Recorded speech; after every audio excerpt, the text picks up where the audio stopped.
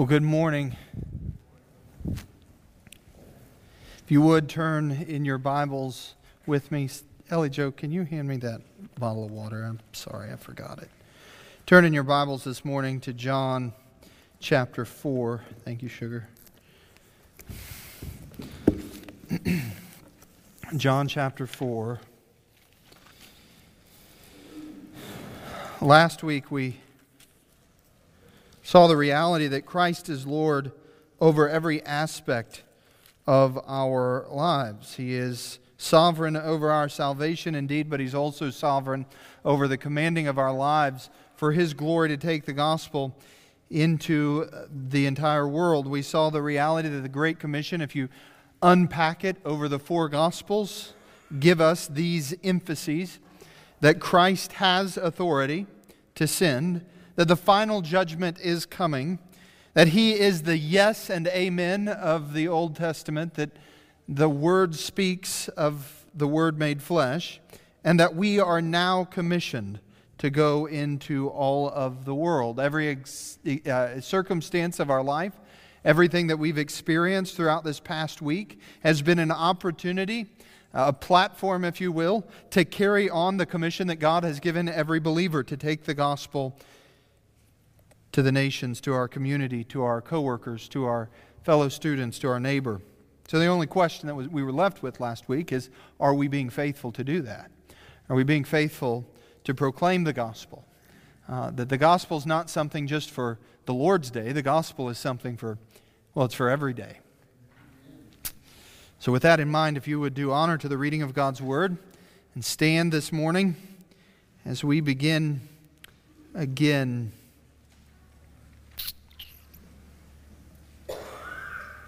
We'll start in verse 31. Meanwhile, the disciples were urging Him, saying, "Rabbi, eat." But He said to them, I have food to eat that you do not know about." So the disciples said to one another, "Has anyone brought Him something to eat?" And Jesus said to them, "My food is to do the will of Him who sent me and to accomplish His work. Do you not say, 'There are 4 months, then comes the harvest'? Look, I tell you, lift up your eyes and see that the fields are white for harvest. Already the one who reaps is receiving wages and gathering fruit for eternal life, so the sower and the reaper may rejoice together. For here the saying holds true, one sows and another reaps. I sent you to reap that for which you did not labor. Others have labored, and you have entered into their labor." Many Samaritans from that town believed in Him because of the woman's testimony. "He told me that all that I ever did." So when the Samaritans came to Him, they asked Him to stay with them, and He stayed there 2 days. And many more believed because of His word. And they said to the woman, "It is no longer because of what you said that we believe, for we have heard for ourselves, and we know that this is indeed the Savior of the world." These are God's words to you and I today, beloved. Would you pray with me?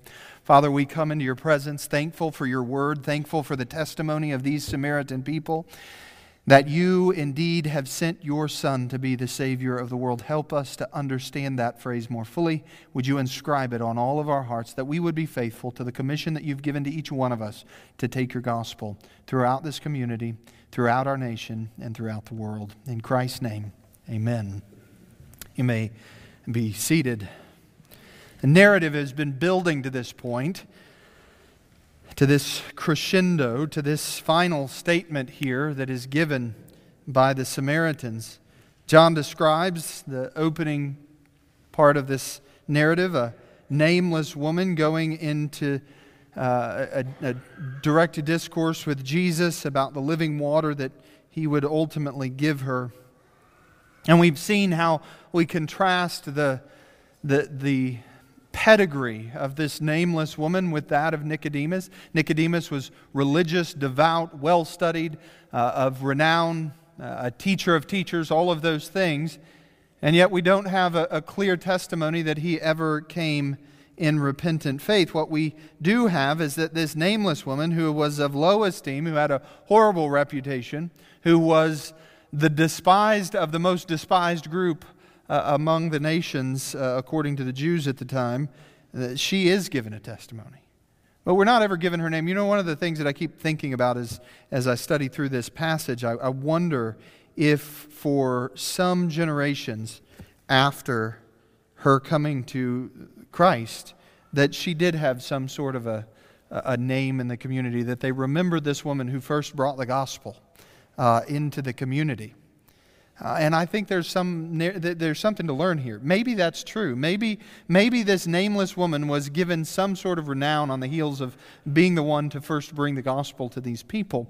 But the economy of God's Word leaves us with a real picture of what it is to live a life for evangelism. And that is that we don't live lives to build up our own name, but to make much of the name of the Lord Jesus Christ. And that's in fact what's going on here in the text. True evangelism isn't about our name, but making much of Jesus. Many struggle, I think, in their own evangelism. When I ask you the question, how are you doing in your evangelism? I think we all, if honest, would say poorly. And there are many reasons for that. I'm not going to get into all of them today, but I think one of the reasons why we struggle in our evangelism comes down to that very point. We want to make a reputation for ourselves. And we're a little bit intimidated, worried about what it means to carry the name of Jesus forth, especially in a culture, a political climate, a day and age where Christ's name in so many places in America today is despised. And by those social pressures and that own concern, the fear of man that we have, we are silenced in our witness for the gospel. I pray for myself and for each one of you that we would grow out of that fear of man and that we would be given boldness in our witnessing the glories of the gospel. Well, this little group of Samaritans, this despised people now, there's a little group of people who have come to know, not just because of the words of this woman, but because they heard from his own lips his identity, the truth that he is the Savior of the world. And so they come here in verse 42 and they make a declaration that I think is paramount to John's gospel when they say, we know that this is indeed is the Savior of the world.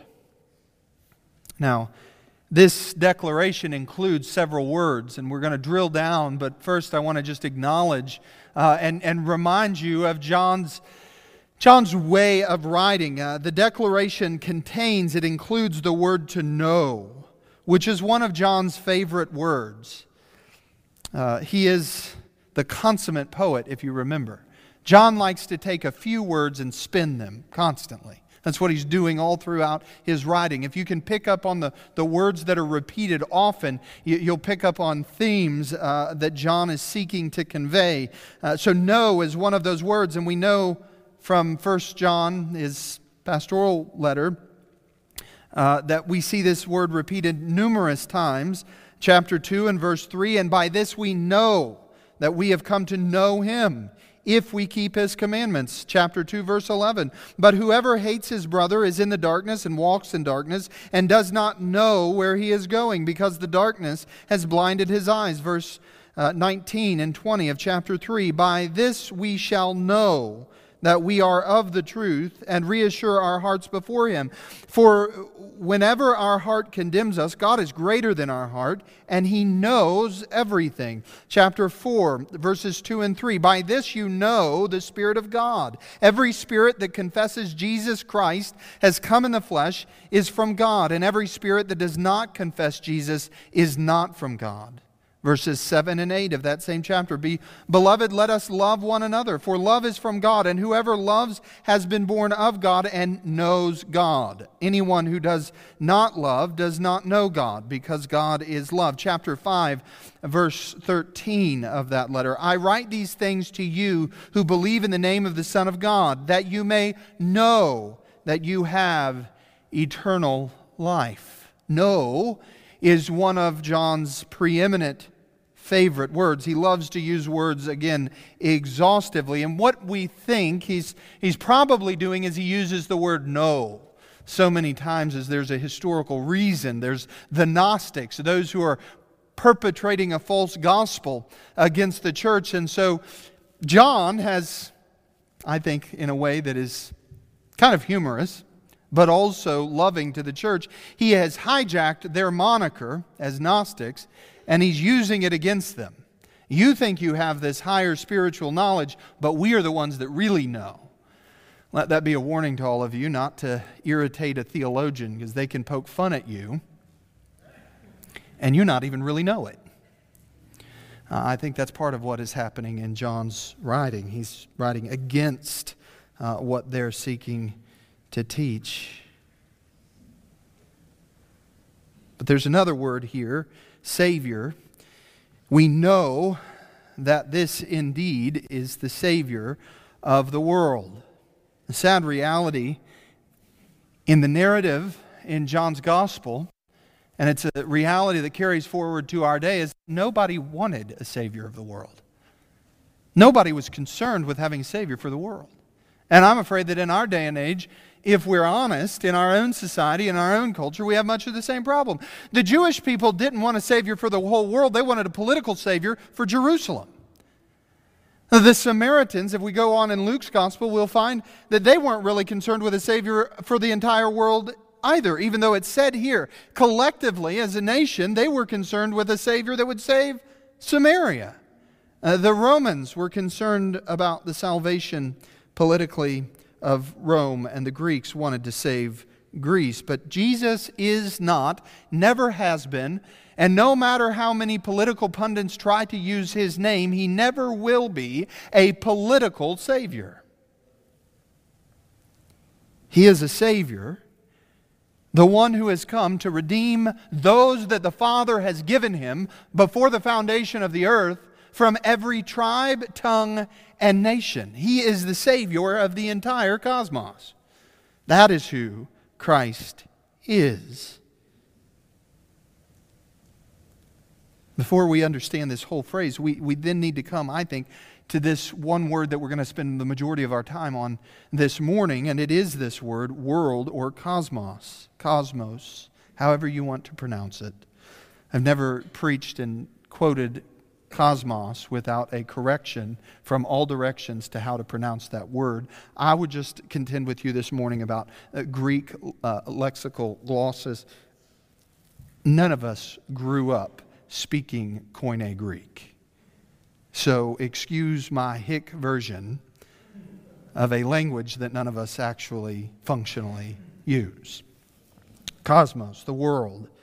It's a significant word in the New Testament. It's used 185 times throughout the New Testament. There is a clear emphasis, not just particularly on one group of people, but on all people throughout the New Testament. But what I find to be particularly compelling is, again, John is the one who has used this word preeminently. Of the 185 times in the New Testament that the word cosmos is used, John is the author of that word 105 times. It's written by John 105 out of 185 times. 78 times it's used in the Gospel of John. 24 times it's used in his pastoral letters, and 3 times in the book of the Revelation. Matthew uses, for comparison, the word cosmos 8 times. Mark and Luke use the word cosmos 3 times. So what we see when appropriating that word is that this is a word that John is using to draw out one of the grand themes that he is seeking to communicate in his particular gospel. So what does the word mean? What does it convey? It certainly is used in a sense of the entire universe, but we actually find in antiquity that this particular word is used, if I remember correctly, Homer is one area, one work that quotes this word often.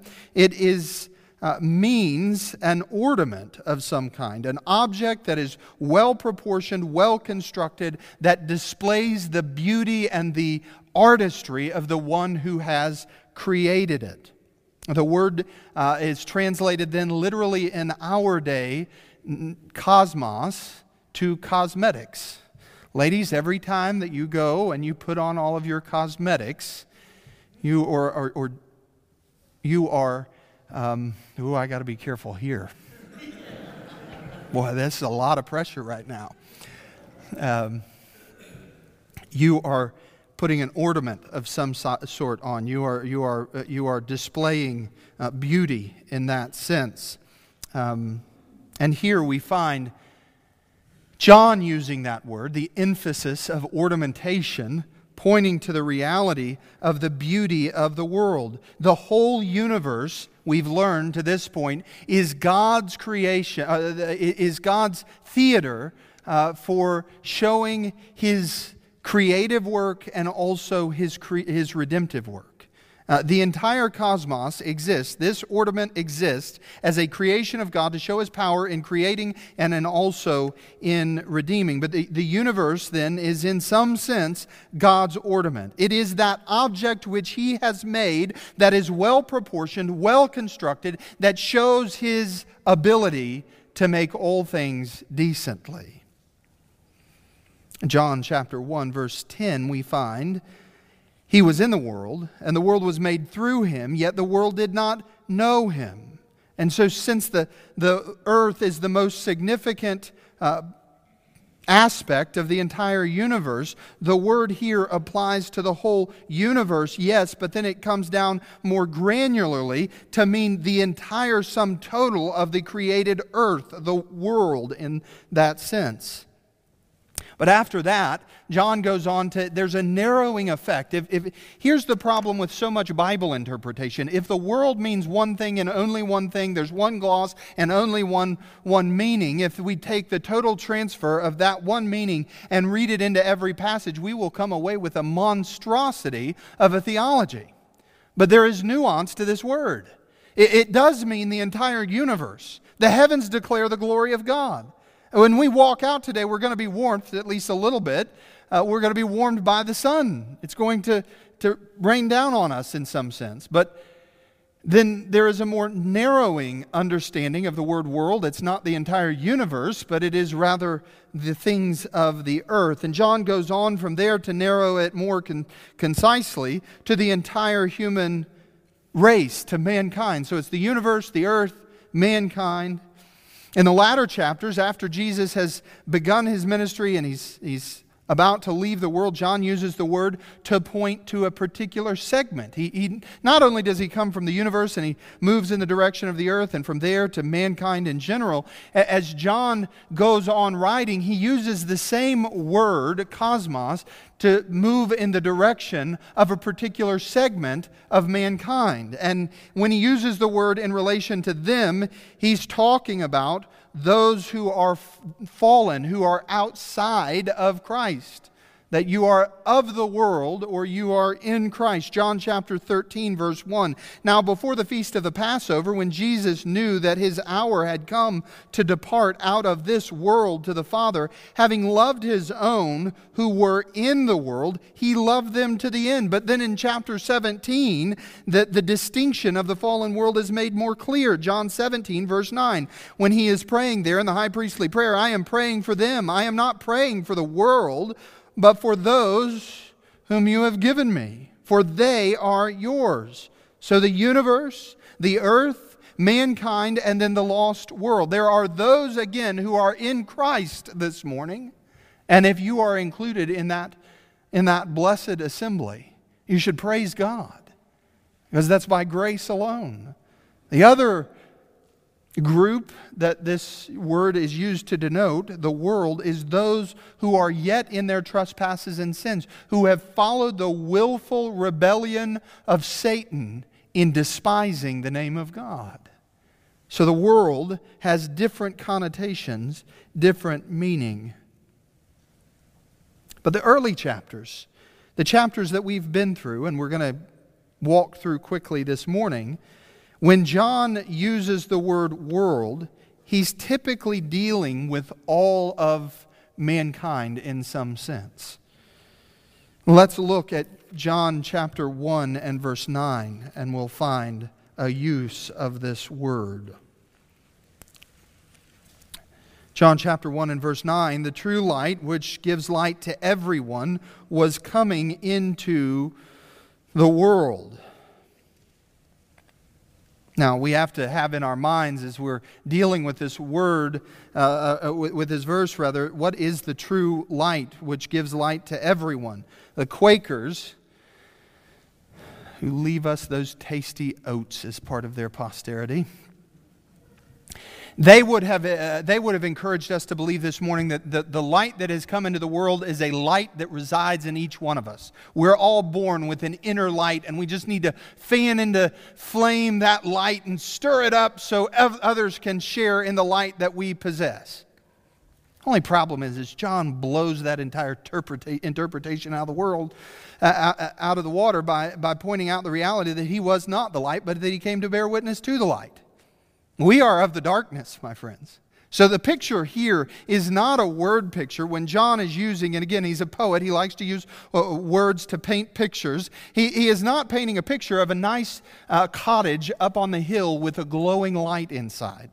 That's not who we are. The better picture of who we are is a dilapidated old shack that has no light on the inside, and here Jesus comes and he shines a great spotlight onto the outside of the house. He illuminates, but he doesn't illuminate distinctly every man from the inside. He illuminates by shining outwardly to us that we may see his glory. That's what John is communicating here. We see that he was the light. We are not the light, but the light has come to shine on all men in some respect. Do you realize, beloved, how blessed you are that Christ came into the world? It's only because that the reality that he came into the world that we who are not Jews can know him truly. It's only because he came to bear witness of the light, of the holiness of God, that you and I stand this morning believing and worshiping in light of the living triune God. Apart from Jesus, each one of us would still be in darkness. We would still be cut off. The world today holds derision for the people of Israel, for Jews. And we're seeing it on, it's amazing to me how the pundits are so surprised.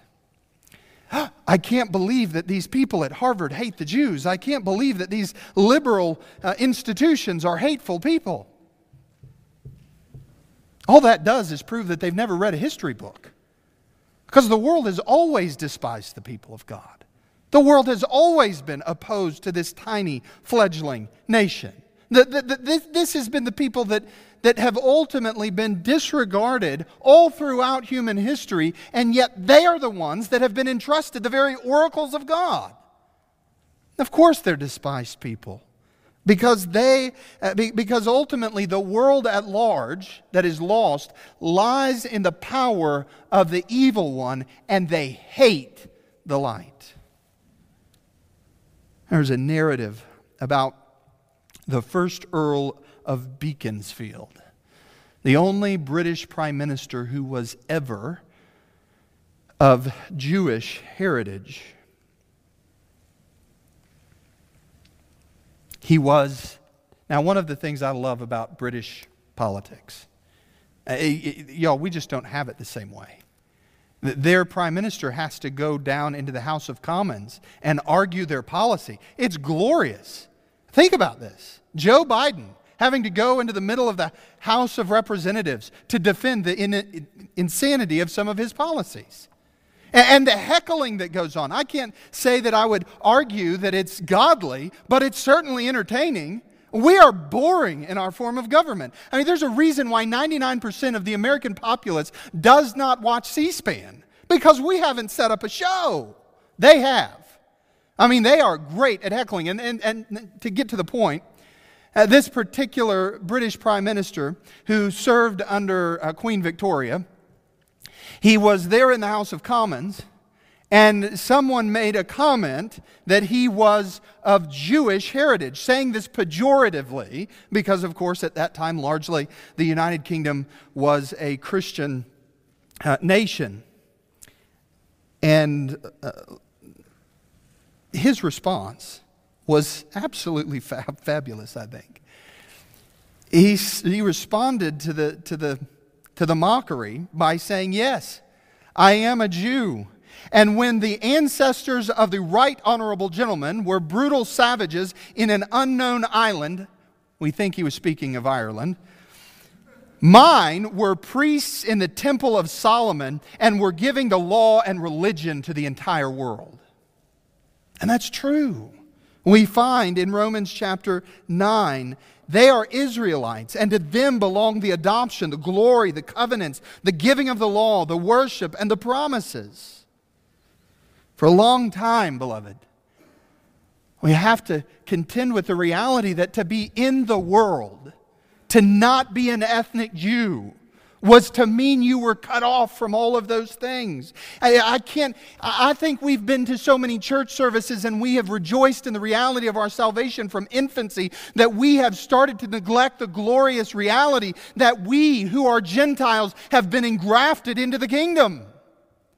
That we who were once far off have been brought near by the blood of Christ. We're not nearly as excited about it as we should be.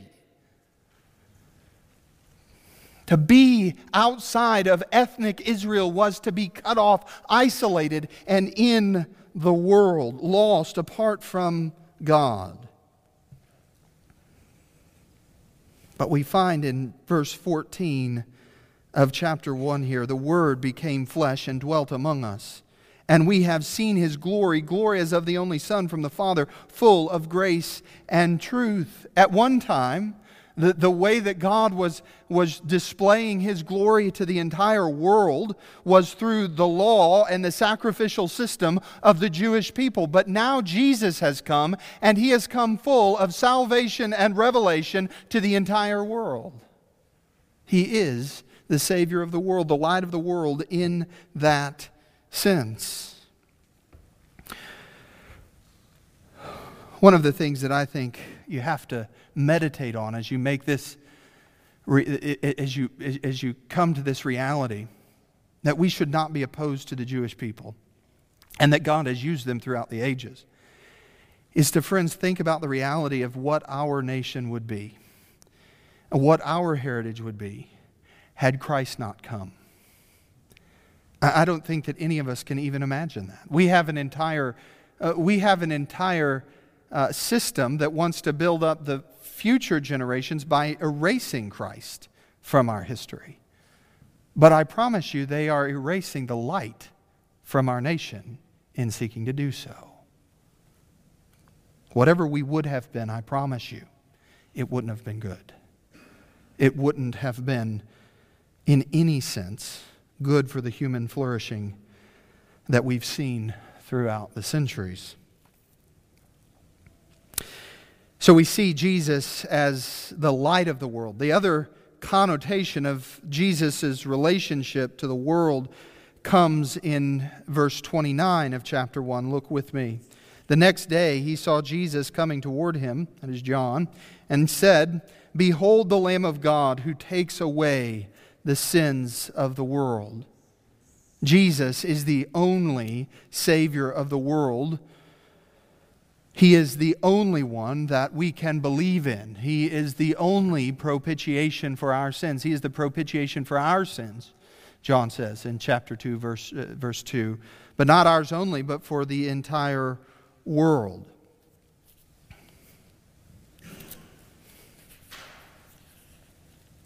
Have you ever thought about the reality that Jesus is called the Lamb of God? The Lamb who takes away the sins of the world. John was pointing, obviously, to the Jewish temple and to the sacrificial system that took place there.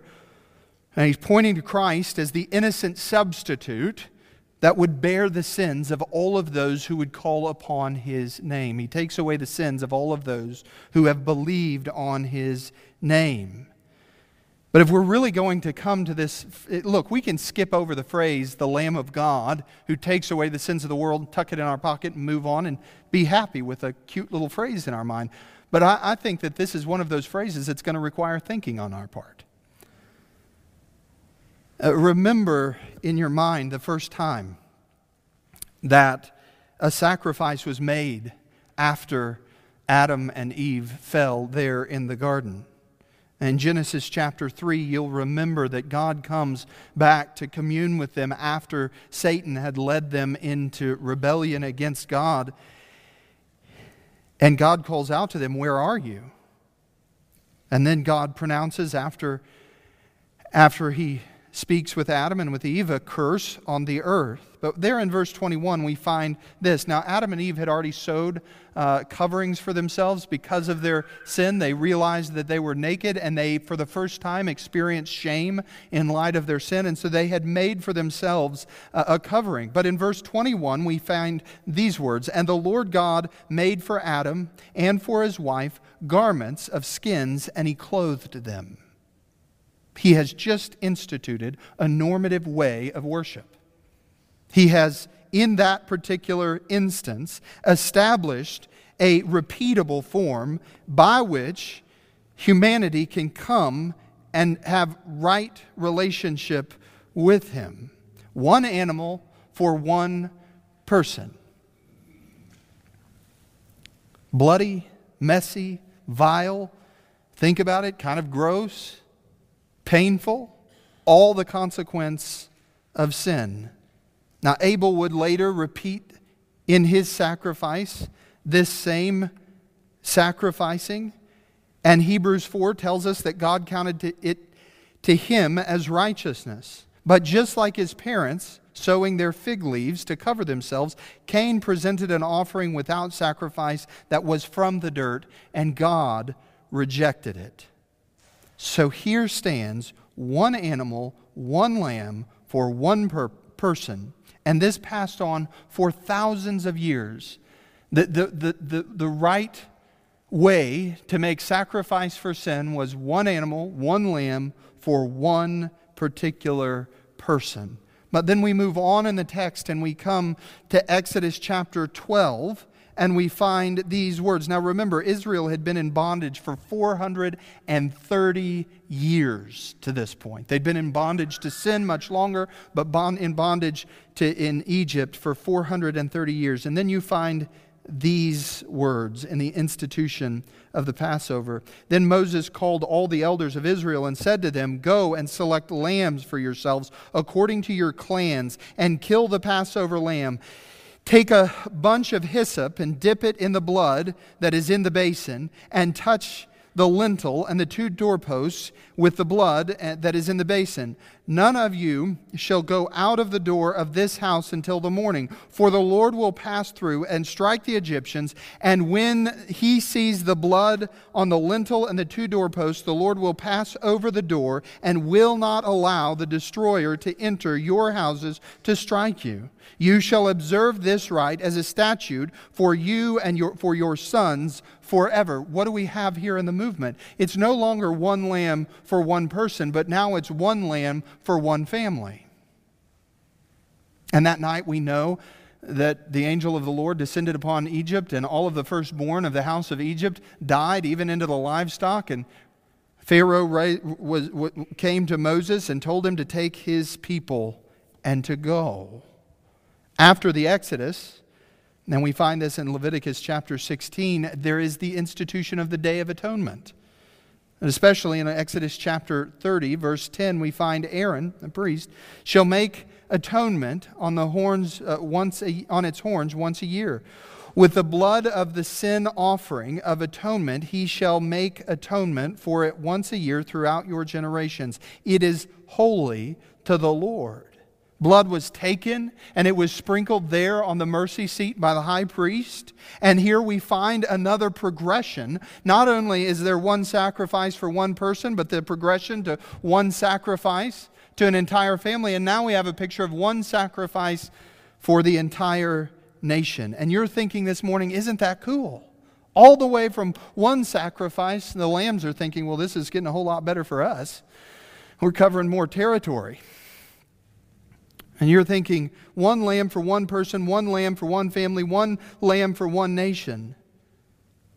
But friends, if you were in the world apart from the Lord Jesus Christ, apart from it, particularly in this time, if you were in the world and you were not an ethnic Jew, that nation was not your nation. You were cut off. Now, many liturgical forms of worship throughout our history, and I'm not going to get into this in depth, but they point to a day that's coming up. I believe it's the 24th of March this year, the celebration of Palm Sunday. Some of you may have grown up in churches where there's high liturgy and orthodoxy in that respect, and so you celebrate it in that fashion. And what is celebrated in that particular expression is Palm Sunday being the time when Christ entered Jerusalem as the triumphant king.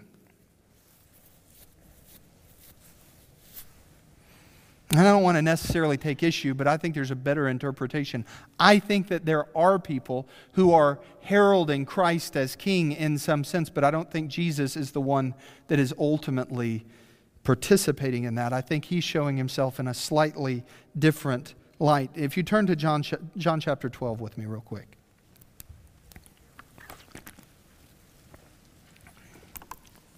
We have one lamb for one person.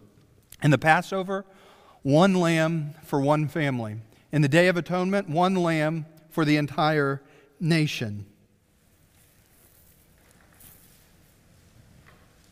We have to understand, leading into John chapter 12, we're heading for the time of the Passover. We're moving into that time of the Jewish liturgy and worship cycle. And here are the words that are found starting in verse 9.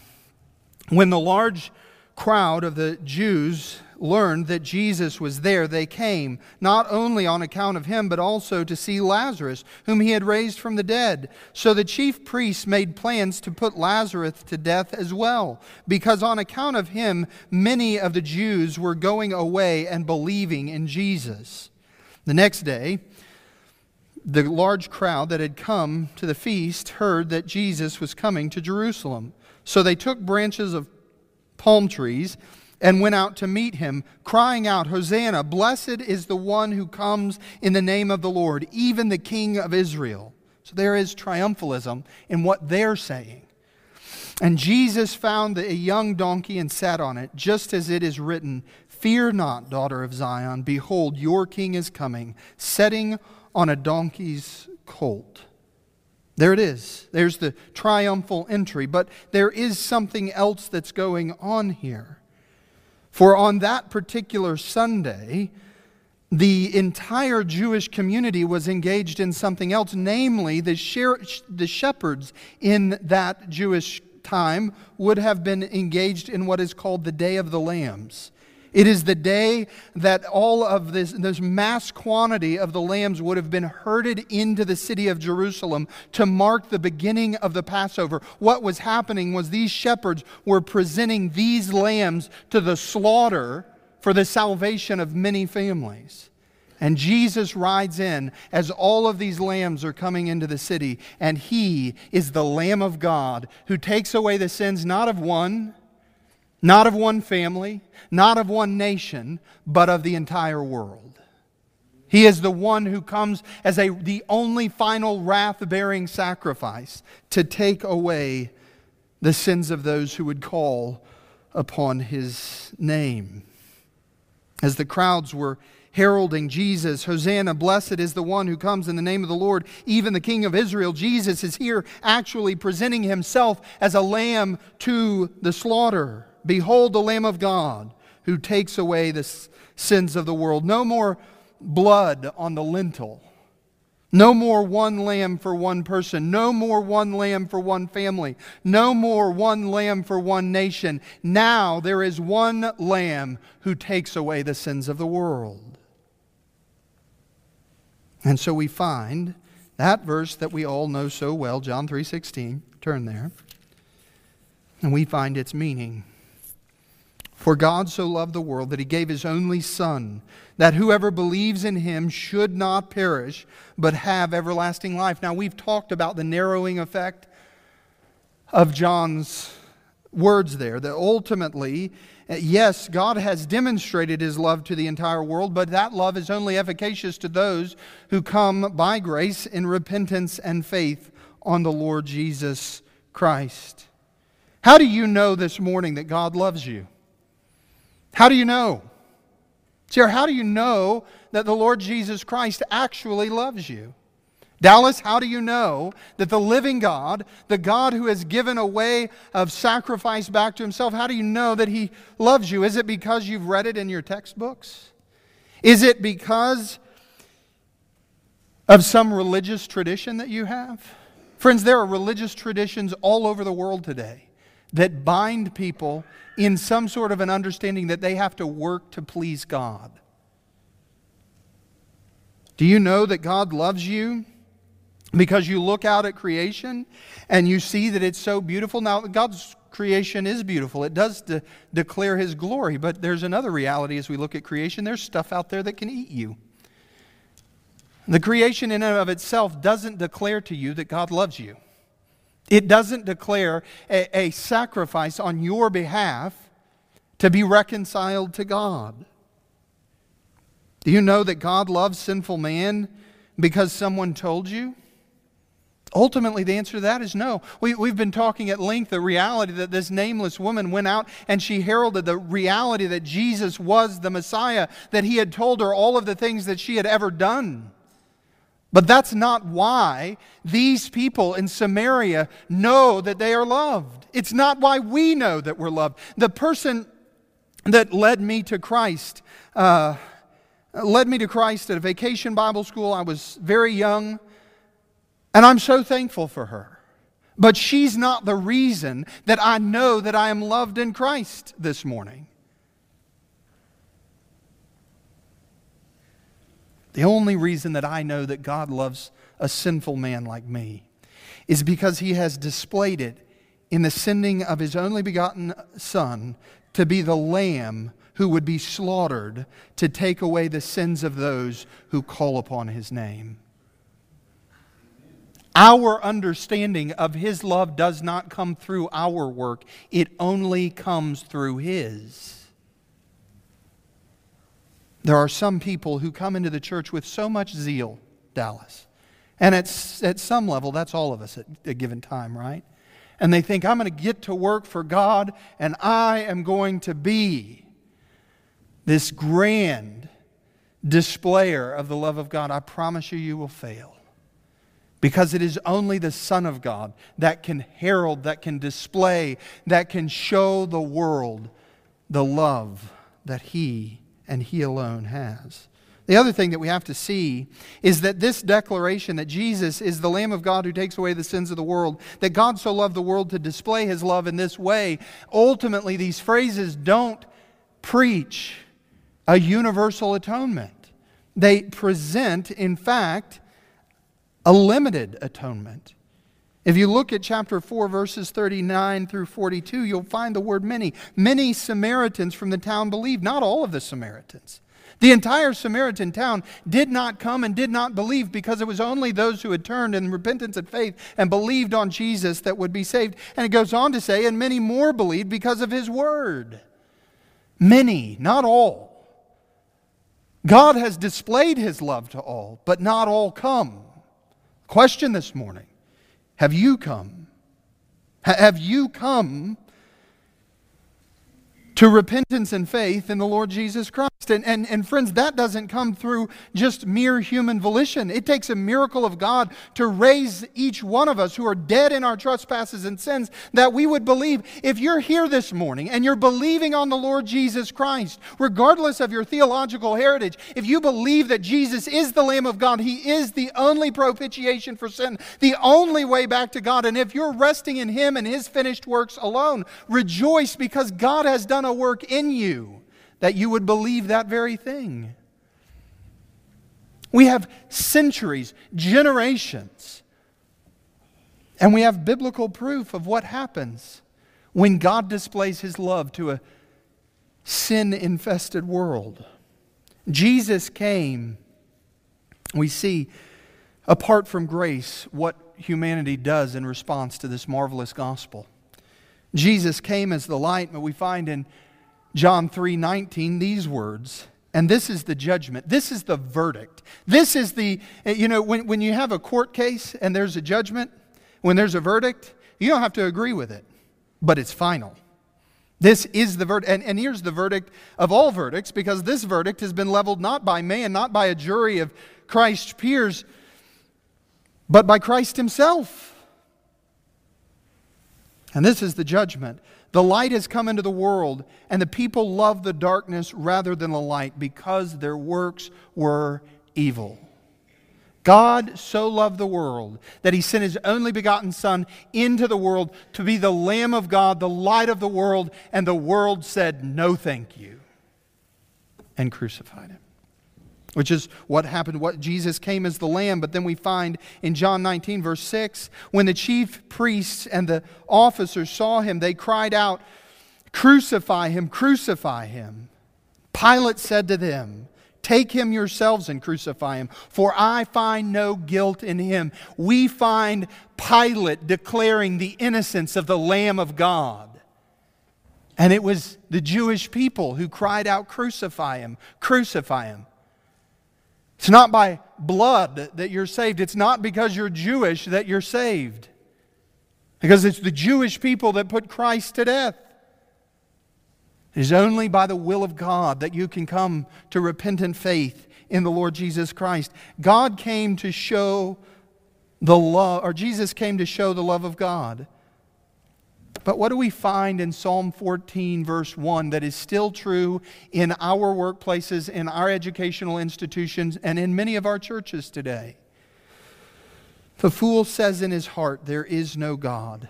They are corrupt. They do abominable deeds. There is no one who does good." For God so loved the world. But what has the world done with that love? We've squandered it by rejecting it. We've squandered it by building churches that say, God has done everything that He can do. Now your salvation is up to you.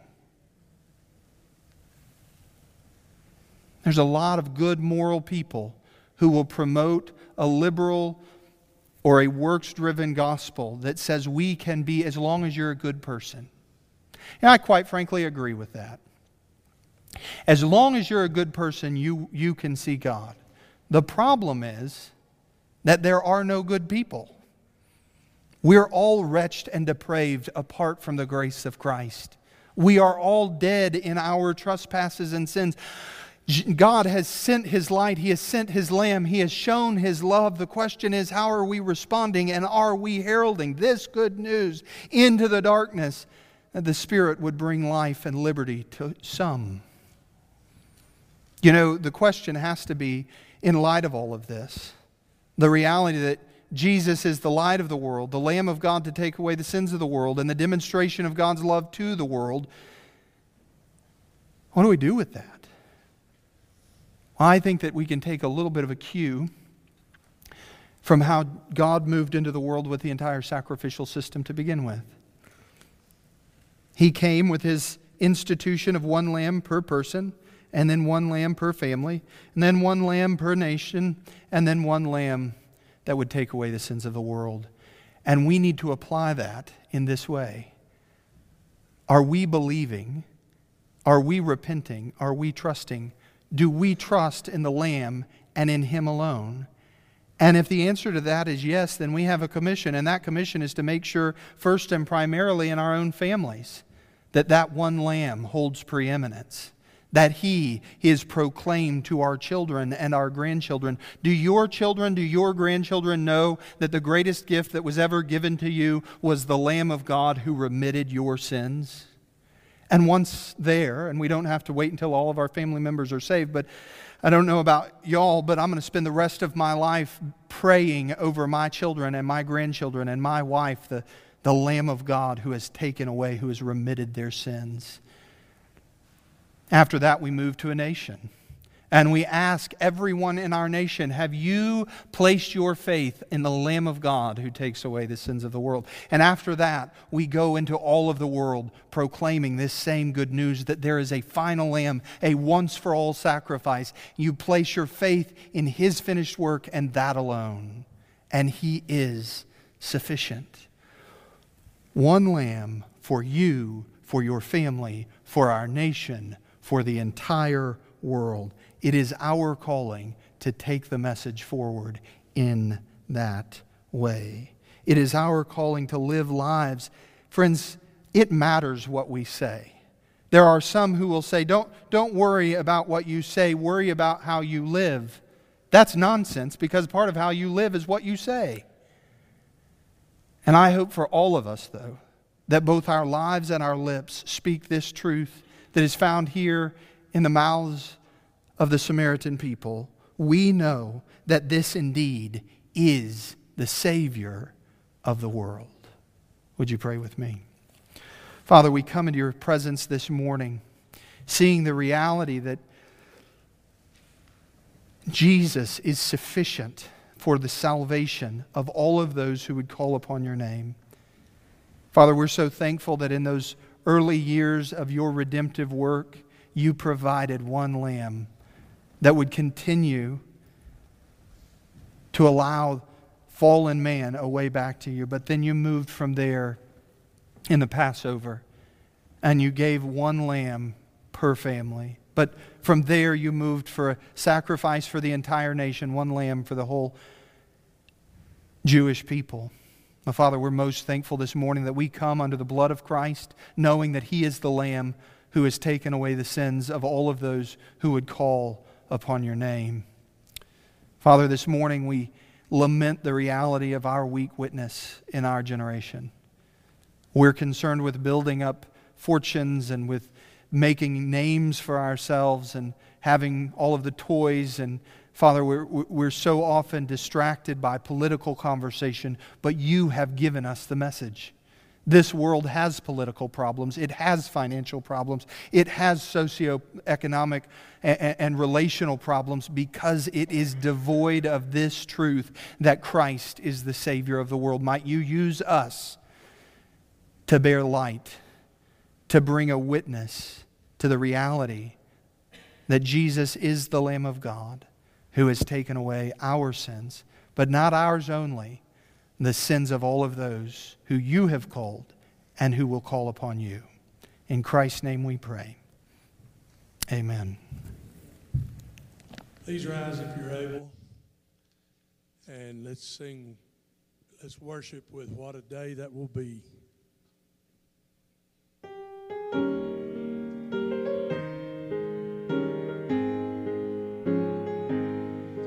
There is coming a day when no heartache shall come.